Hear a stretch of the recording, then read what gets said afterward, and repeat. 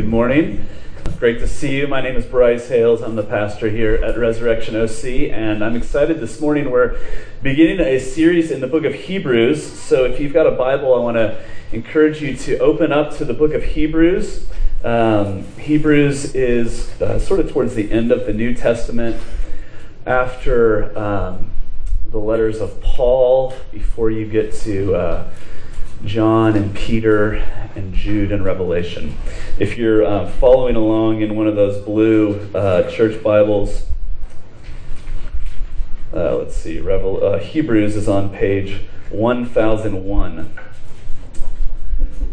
Pretty cool. We're starting a series this morning where this is going to take us up to Christmas. So there are 13 chapters in the book of Hebrews. There are 12 Sundays between now and Christmas. So we're going to look at roughly one chapter a week. So if you're following along at home, which I would encourage you to do, you could read a chapter of Hebrews every week. And then you will come to church on Sunday morning having some idea of what you're going to hear about.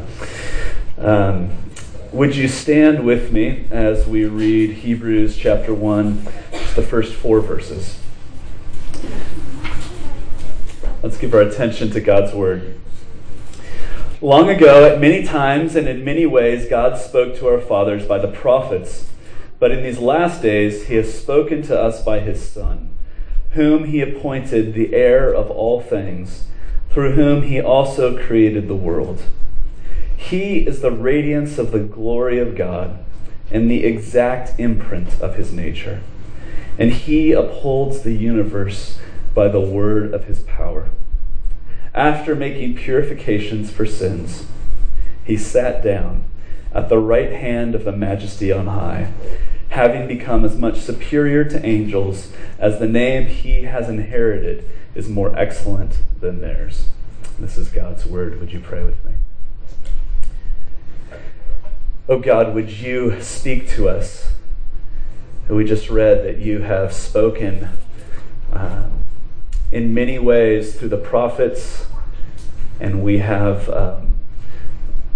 their words recorded for us in the Bible. And yet you've spoken to us finally in your Son. And so our prayer this morning is that you would speak to us through Jesus by the power of your Spirit. Amen. You may be seated, please. Well, it was the mid-1950s, and Davy Crockett had captured the imagination of little boys across the country. Davy Crockett, who was born on a mountaintop in Tennessee, Davy Crockett, the king of the wild frontier. Davy Crockett had represented Tennessee in the House of Representatives and died fighting at the Alamo. And Davy Crockett, in the 1950s, became a folk hero legend when Walt Disney created a TV show, I think based loosely on the life of a man named Davy Crockett. And suddenly, little boys across the country all wanted to have a coonskin cap of their own. I remember much later than the 1950s wanting a coonskin cap of my own. I don't know why that seemed like the pinnacle of fashion from about ages 8 to 12. But it was during that time in the 50s, in the mid-50s, that a little 10-year-old boy obsessed with Davy Crockett heard about an offer from Campbell's Soup. And Campbell's Soup was saying that if you got maybe 3 or 5 labels from a can of Campbell's Soup, and you mailed them in with like $1.50, which was like, $150 in the 50s, right? That Campbell's would send you back a coonskin cap of your own. And so this little boy convinced his mom to go to the store and buy some tins of Campbell's Soup. And of course you had to eat them. Like in the 50s, your mom would probably make you eat them before you could take the label off. It's not like now when my kids just dump out the cereal to get the toy. So it probably took weeks, convince this, eat all this soup, save $1.50 and mail it in. And then he waited. And a couple weeks went by, maybe 2 weeks went by, and that's about long enough. And he would get out of school, and at the end of school, he'd run home and run back to the mailbox with his, hopes just bursting out of his heart that maybe today would be the day, and he would get home from school, and it wasn't the day. It wasn't the day. And after maybe 6 or 8 or 12 weeks, it felt like forever. One day, he got out of school and he ran home as full of hope as ever, and he got to the mailbox, and there in the mailbox was a manila envelope with his name on it from Campbell's Soup, but something about it just didn't seem quite right. And he tore into that envelope and he pulled out kind of a khaki canvas baseball-shaped sort of a hat. He thought, this isn't right, and he kind of unflattened it, and there was on the front above the bill, there was sewn a patch of brown fur. And there was a note in the envelope with sort of a weak apology that said, we ran out of coonskin hats, and we hope that you're satisfied with this as a substitute. And he wasn't. He was heartbroken. Have you ever had an experience like that in your life? Have you ever had the experience where reality didn't live up to your expectations? Of course you have, right? We've all had that experience where we've had these hopes and these dreams. Maybe we've seen the ads, and yet the reality does not live up to what we had expected. Maybe it's a relationship where we think, finally, this person is going to make me feel cared for, and the reality doesn't live up to the expectation. Or maybe it's, it's a new home, a new house, and we think, finally, we're home. Maybe it's a vacation, or you go on Airbnb and you book this house, and it looks perfect, and then you roll up and you have to pull out your phone and be like, I guess that is the same house. If you take it from a very particular angle, it could fit. The reality just so often feels like it doesn't live up to our expectation. We have these hopes, these longings for how things are going to be, but reality is often disappointing. And the book of Hebrews is written to Christians who were having that experience.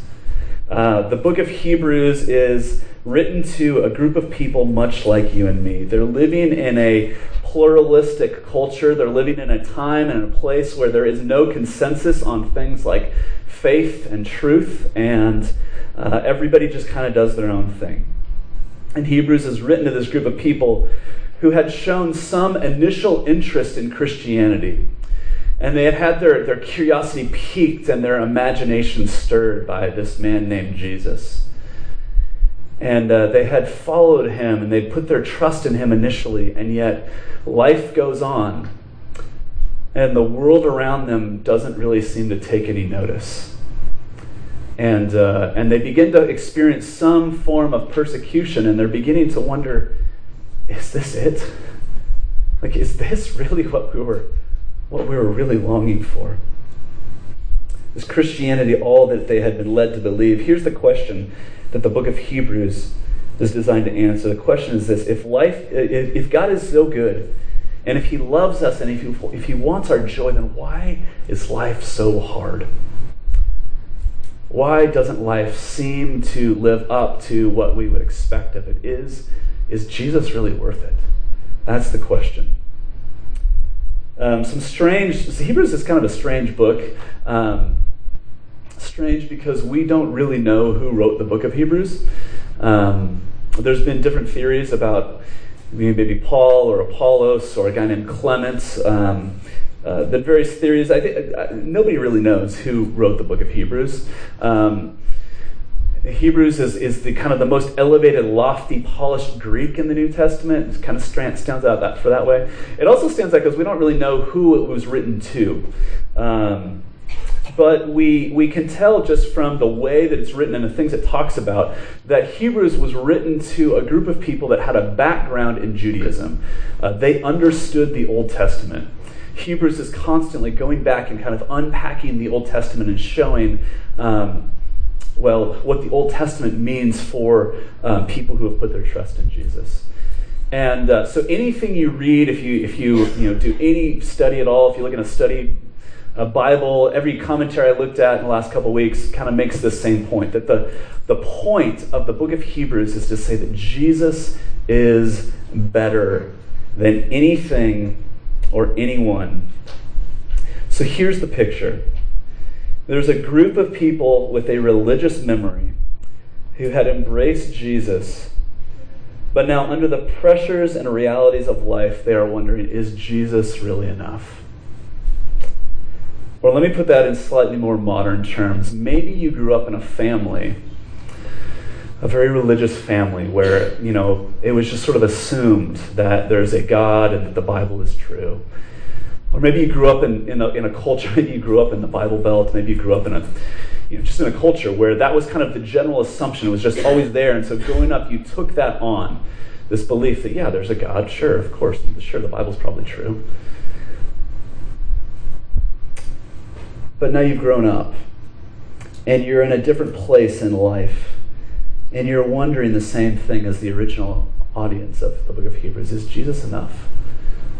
Is Jesus really enough? Life is hard, and I'm trying to raise my kids and hold down a job and maybe, keep a marriage together, and this religious kind of memory of Christianity doesn't seem to do a whole lot for me in the day in and day out of life. And we're wondering, is Jesus really enough? Or maybe you're thinking, there are a lot of ways to find happiness and comfort and satisfaction in life. And yeah, my grandmother seems to get a lot of joy out of her faith. And I'm really happy for her. But we've got passes to Disneyland, and it's the happiest place on earth. I've been taking a shot at Disneyland a couple of months. We've got a Netflix subscription, and that provides endless entertainment, or at least distraction.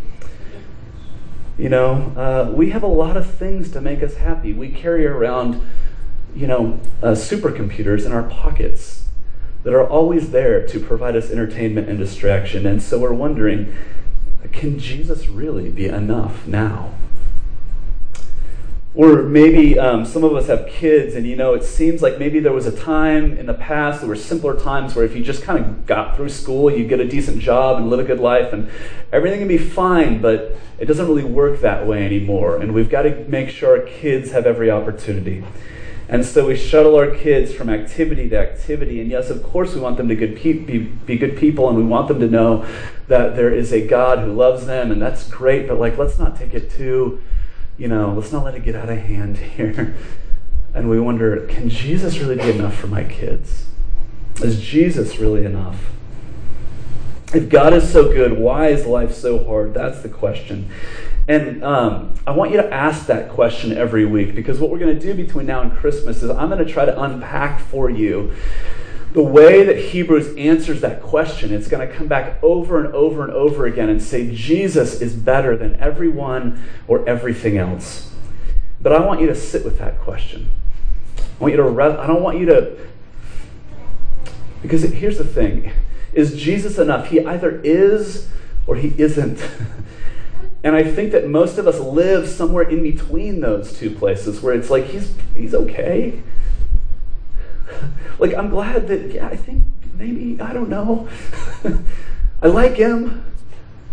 He either is or he isn't good enough. He either is or he isn't enough. Ask that question. Hebrews is going to tell us this. Life is a journey.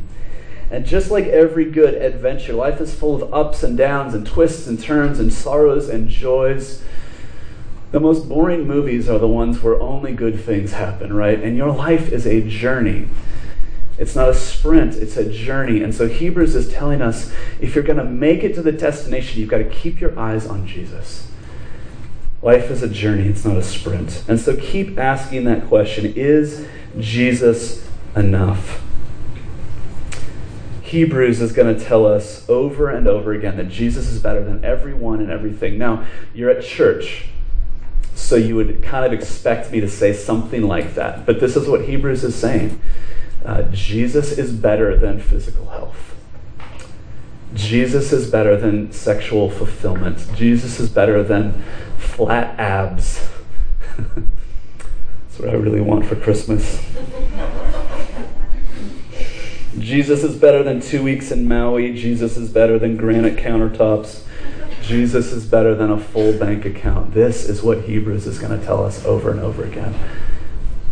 So keep asking that question. Is Jesus really enough? Because life is a journey, and if you're going to reach that destination, Hebrews is telling us you've got to keep your eyes fixed on Jesus. And so the first thing that Hebrews does in chapter 1 is tell us who this man is. And so I want you to just look at 3 things in this passage. And the first thing that Hebrews tells us is this: Jesus is God's final word. Verses 1 and 2 say this: long ago, at many times and in many ways, God spoke to our fathers by the prophets, but in these last days, he has spoken to us by his Son. Now, think about the context here. This church, the people who got this letter in the mail one day, they've embraced Jesus, and now they're experiencing persecution, they're experiencing discomfort because they've trusted Jesus. And the writer, they open up this letter, and this writer's going to encourage them, and he says, I've got good news for you. God has spoken to you, and he's telling you about Jesus. Now, if that doesn't strike you as mildly anticlimactic, I'd suggest that maybe you're not paying attention. Because, wouldn't it be really nice if he said, God has spoken to you and he's given you 5 ways to keep your job? Or maybe 5 ways to avoid being thrown to the lions. I mean, they're experiencing persecution in the Roman Empire. 5 ways to kind of make it through the day and keep your head held high. No, he says, I want to tell you about Jesus. Now, our experience is a little bit different. I don't think that in the U.S. we're experiencing what could be called persecution as Christians, maybe just indifference. But I do think that we know what it's like to read this. God has spoken to us, and he's spoken to us in an ultimate and final way in Jesus, and we can hear those words and be like, okay, great. Who cares? If you talk to almost anyone in our culture today, they'll tell you, I'm a spiritual person. I'm not super religious. I experience God when I go to the beach, when I go for a hike, when I'm out in nature. It's great. Like, you read the Bible, that's great. Tomato, tomato, what's the deal? And the Bible is clear, like we saw, like I read at the beginning of the service in Psalm 19, that the Bible is clear that the glory of God is displayed in the created order around us. But what it's saying is that you can actually know God, not just know that there is a God, but that God has spoken to you. God has spoken to us in his word, and God has spoken to us ultimately in his Son. And so what Hebrews 1 is saying is that for many years, for hundreds of years, through prophets, God has sent his word to his people. It's like he's been calling on the phone and saying, I'm here, I'm telling you some things, but finally he has shown up in Jesus. It's a little bit like saying, we know that there is a president, right? But you can actually know him. Don't read too much into that, whether you want to or not. I don't want to hear about it. But Hebrews 1 is saying you can actually know him. You can actually know, not just that there is a God, but you can know who he is. You can know him because he has spoken to you. When I was growing up, I had a neighbor across the street, and from 6, 7 years old, I just always loved to build stuff as a kid. And I built, when I was like 8 years old or so, I just found some wood in the garage, and I built this little sailboat. It was ugly and terrible, but I just built this thing. I just always loved building stuff. And I had this neighbor who lived across the street named Mr. Pernick, and every time as a kid, I would be out there in my garage, and Mr. Pernick would walk over, and he'd talk to me about what I was doing, and he'd probably save me from injuring myself. And as I got a little bit older, I remember when I got my first car, I was installing a new stereo in my car, and I had cut something that meant the car wasn't going to turn on anymore. And Mr. Pernick comes over and he fixes it. And a couple years later, one day I was building a new speaker boxes for I was going to build these speakers in my truck. And I'd bought some wood. I'm there with a handsaw, and Mr. Pernick comes over, and he just drops what he's doing and spends the day helping me build speaker boxes for my car. And as a kid, it never really it never really occurred to me what was going on there. But looking back, it's why did this guy take an interest in me? What? It kind of strikes me that it's something about the nature of naivete and the immaturity of childhood to say, of course, why wouldn't he be interested in me? But looking back, there's so many days where, this man probably just at the drop of a hat gave up his Saturday to come across the street and build something with this kid. And why did he do that? I didn't really think anything of it as a kid. But looking back on it, something different was going on, and it just said, why did he take an interest in me? It's pretty common for us to say, of course God speaks to me. But is it not maybe a marker of our immaturity to just assume that it should be that way? And is it not maybe a sign that we are growing up to say, there's nothing particularly special about me that would make the God of the universe pay attention to me or take an interest in me, and yet he has spoken to me. He has spoken to us. He's spoken, Hebrews 1 says, for a long time he spoke through the prophets. He called us on the phone, and then finally it says, don't get confused when it says now in these last days. For so long the Jewish people knew that in the last days the Messiah would finally appear. And Hebrews 1 is saying, finally, the Messiah has appeared. Finally, he has spoken to us in his Son. Finally, he has shown up. In Jesus, he didn't just send us his words, but he actually walked into our lives and into our world. And that means that you can know who God is, not just know things about him, not just say things like, it just seems to me like God wouldn't do this or God wouldn't do that. I'm very wary of any time somebody says, it just seems to me like God wouldn't. 50 years ago, we had as a culture, a slightly different common sense view of what God would and wouldn't do. But we don't have to speculate about what God would do. We can listen to him. We can know him. There are lots of ways that we could apply that, but briefly, let me just ask this question. What words are you listening to? What words do you listen to tell you what is good and what is true, to tell you how you should think about the world and about yourself? Because we hear a lot of words, don't we? I heard this week that the average adult speaks 16,000 words a day. We speak all the time, and then we hear we talk and we listen and we hear stuff. Where are you going? Are you looking on the internet to tell you how you should think about the world? Do you listen to the news to tell us what God is doing in the world? Do we look to our circumstances to tell us what God is like? I think the book of Hebrews would say, don't look to your struggles to tell you what God is like. Look to Jesus.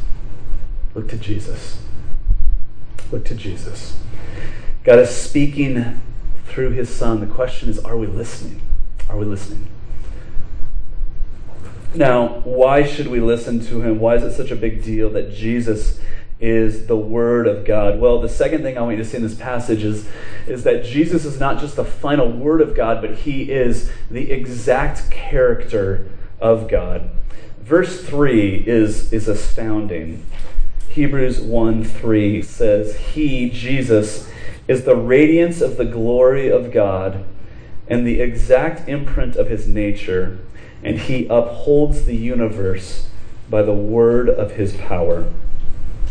Okay, it says three things. Jesus radiates the glory of God. He is the exact imprint of the nature or the character of God. And he holds the material universe up with his words. I mean, can we just let that sink in for a minute? Because that is either true or false. I mean, those three statements about Jesus are either true or they are not true.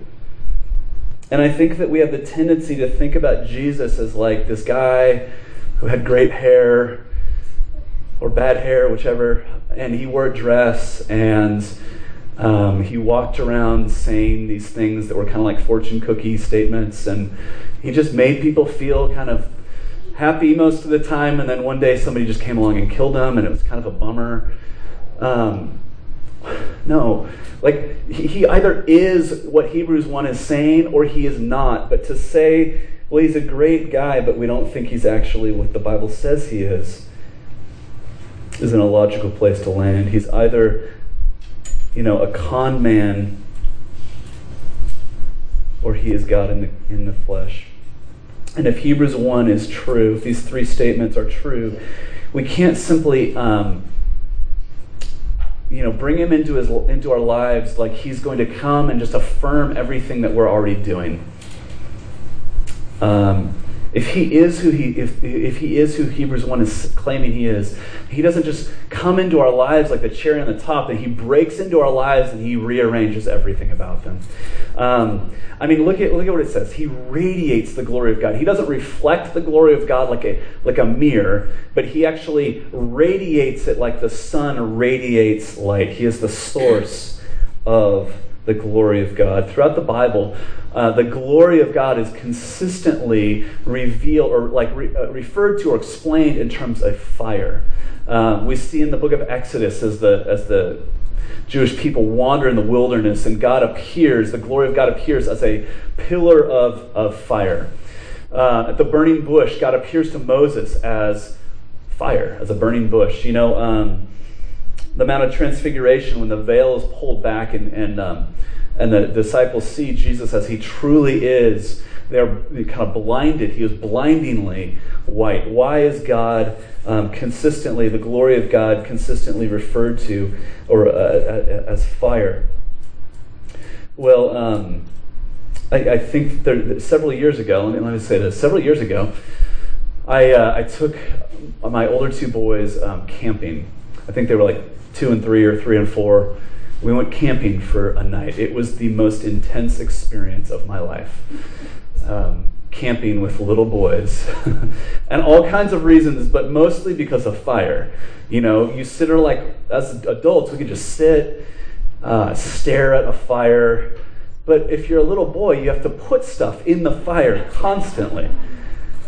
And as a parent who cares about his children, it's nerve-wracking because fire it's alluring, it's intriguing, it draws us into it, and yet it's dangerous, right? And I think that's what we're seeing when we are told that the glory of God is like fire. It pulls us in, and yet it is dangerous to get too close, is to be burned. Theologian N.T. Wright said this.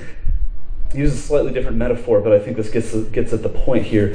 He says this: how can you live with the terrifying thought that the hurricane has become human, that the fire has become flesh, that life itself came to life and walked into our midst? Christianity either means that or it means nothing. It either means the more devastating disclosure of the deepest reality in the world, or it's a sham, a nonsense, a bit of deceitful play acting. Most of us, unable to cope with saying either of those things, condemn ourselves to live in the shallow world in between. You cannot look at the sun without it destroying your eyes. Hebrews is saying that you cannot look at the glory of God without it destroying you, and yet Jesus is the one who is the glory of God, who has come in a form that you can relate to. Verse 3 also says this. It says, he upholds the universe with the word of his power. I got to move a little faster here. I heard Tim Keller said this about this statement. He says, if the distance between the earth and the sun, which is 92 million miles, were reduced to the thickness of a piece of paper, then the distance from Earth to the nearest star would be a stack of paper 70 feet high. And the diameter of our galaxy would be a stack of paper 310 miles high. And our galaxy is only one little speck of dust in the universe. And if there is a person who holds that all together with his words, then you cannot ask him to come into your life and be your personal assistant. He is not going to come into your world to do what you want. If he upholds the material universe, like I keep going like this, like it doesn't say, it says with his words. He's going to rearrange things in your life, not do what you ask him to do. I think that we tend to be, in our culture, nervous about the exclusive claims of Christianity. And so we talk about Jesus in terms of his usefulness to us. That he, if we ask him into our lives, that he will do things in our lives and he'll give us meaning and purpose. And those things are all true and good. But I don't think they're primary. I think what Hebrews is telling us is this is the truth about who he is. He doesn't operate on our terms. He rearranges our lives, not the other way around. Third thing we see in verse 3, it says that Jesus is the exact imprint of God's nature. And the image that's being used there is like a coin and the mold that would be used to take a mold of a coin, where you would put something against the coin and make an imprint of it.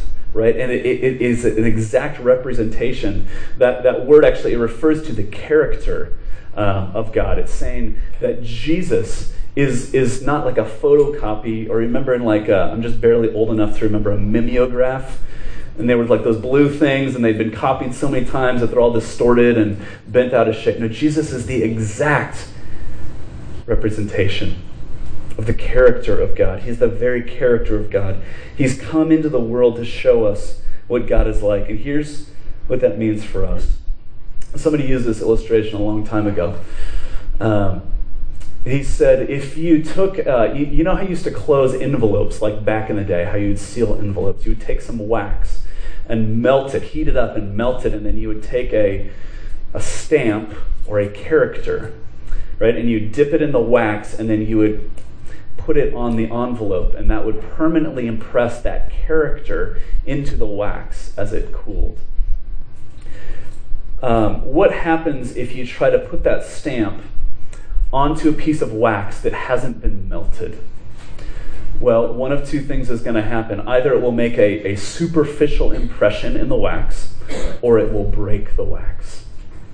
But in order to make an imprint, a lasting imprint, the wax has to be melted first. And the point is this: if you see what Hebrews 1 is saying about Jesus, and you say, that's really inspiring, I'm going to try to become a better person, that will either leave a superficial impact in your life, or it will break you. Either you will try really hard to be a good person, and superficially you'll do it, but inside you'll be filled with pride and insecurity because you're trying, but it's superficial. Or the attempt to live up to the demands of God's law will crush you. And so if the glory of Jesus is going to leave a lasting impression on you, first it's got to melt your heart. How's that going to happen? We'll look at the third thing briefly here. The third thing that Hebrews tells us is this: that Jesus sat down. Jesus sat down. Listen, Hebrews is telling us that Jesus is the fullness of God. He is our deepest need. He is our greatest provision. And here's the reality. We are not the people that we should be. I am not the person that I should be. We don't live up to our own standards. We don't, I set these goals on my phone. I got this app, I'm going to run 4 times a week. I have never actually, run 4 times in a week. At least not in the last half of my life. I don't know why that just popped into my head. We don't live up to our own standards, much less God's standards. We're not the people that we want to be. We try to say things like, superficial things like, well, I'm doing the best I can. Nobody's perfect. Listen, there's good news. There's good news. There's good news for people like us who don't live up to God's standards, much less our own. There's good news for people who are anxious, who know our vulnerability. There is good news for people who would see the glory of God, Jesus radiating the glory of God. Who would encounter that? We would be terrified. But there is good news, and it is this: Jesus sat down. He came into this world. He lived a perfect life. It says, Hebrews 1 verse 3 says that after he had made purification for sins, he sat down. He went to the cross. On the cross, he paid for your sins to cleanse you. He was buried. 3 days later, he gets up. He wakes up in the grave and walks out. He appeared to people for 40 days or so. He ascended into heaven. He went into the throne room of God and he sat down because his work is done. I mean, how hard is it for you, for me, to stop working? I have to make these elaborate strategies to try to get like a couple hours away from work. We go on vacation. I go on vacation. I don't know if you do this. I go on vacation and promise my kids, I'm not going to look at my phone. I'm not going to check there's just this one email I got to respond to. I just have to. Why? Because work is never done. Hebrews 1 says Jesus finished what he came to do. He sat down. He is the radiance of God's glory, who has come to make God relatable to us. He is the exact character of God who comes to melt your heart. He upholds the universe with his pinky finger. He's come to rearrange your life. He is God's final word, who came so that you can know God and be reconciled to him. He made purification for your sins to make you clean, and he is done. Mic drop, right? Jesus did all of this, and so here's the question: is Jesus enough? Is Jesus enough? I've got to be honest, I asked that question the last 2 months, every day, every hour. Is Jesus enough? Is he? I'm trying to communicate to you that I don't ask that question in a Sunday school superficial way. Is Jesus really enough? Because it is very easy for me to let cynicism kind of become the order of the day. Cynicism meaning, okay, is Jesus really enough? Well, if we just don't expect that much from him, then we won't be that let down by reality. Is Jesus really enough? Jesus is enough. What about you? Is Jesus enough? Is he really who he says he is? And if he is he truly enough? Would you pray with me?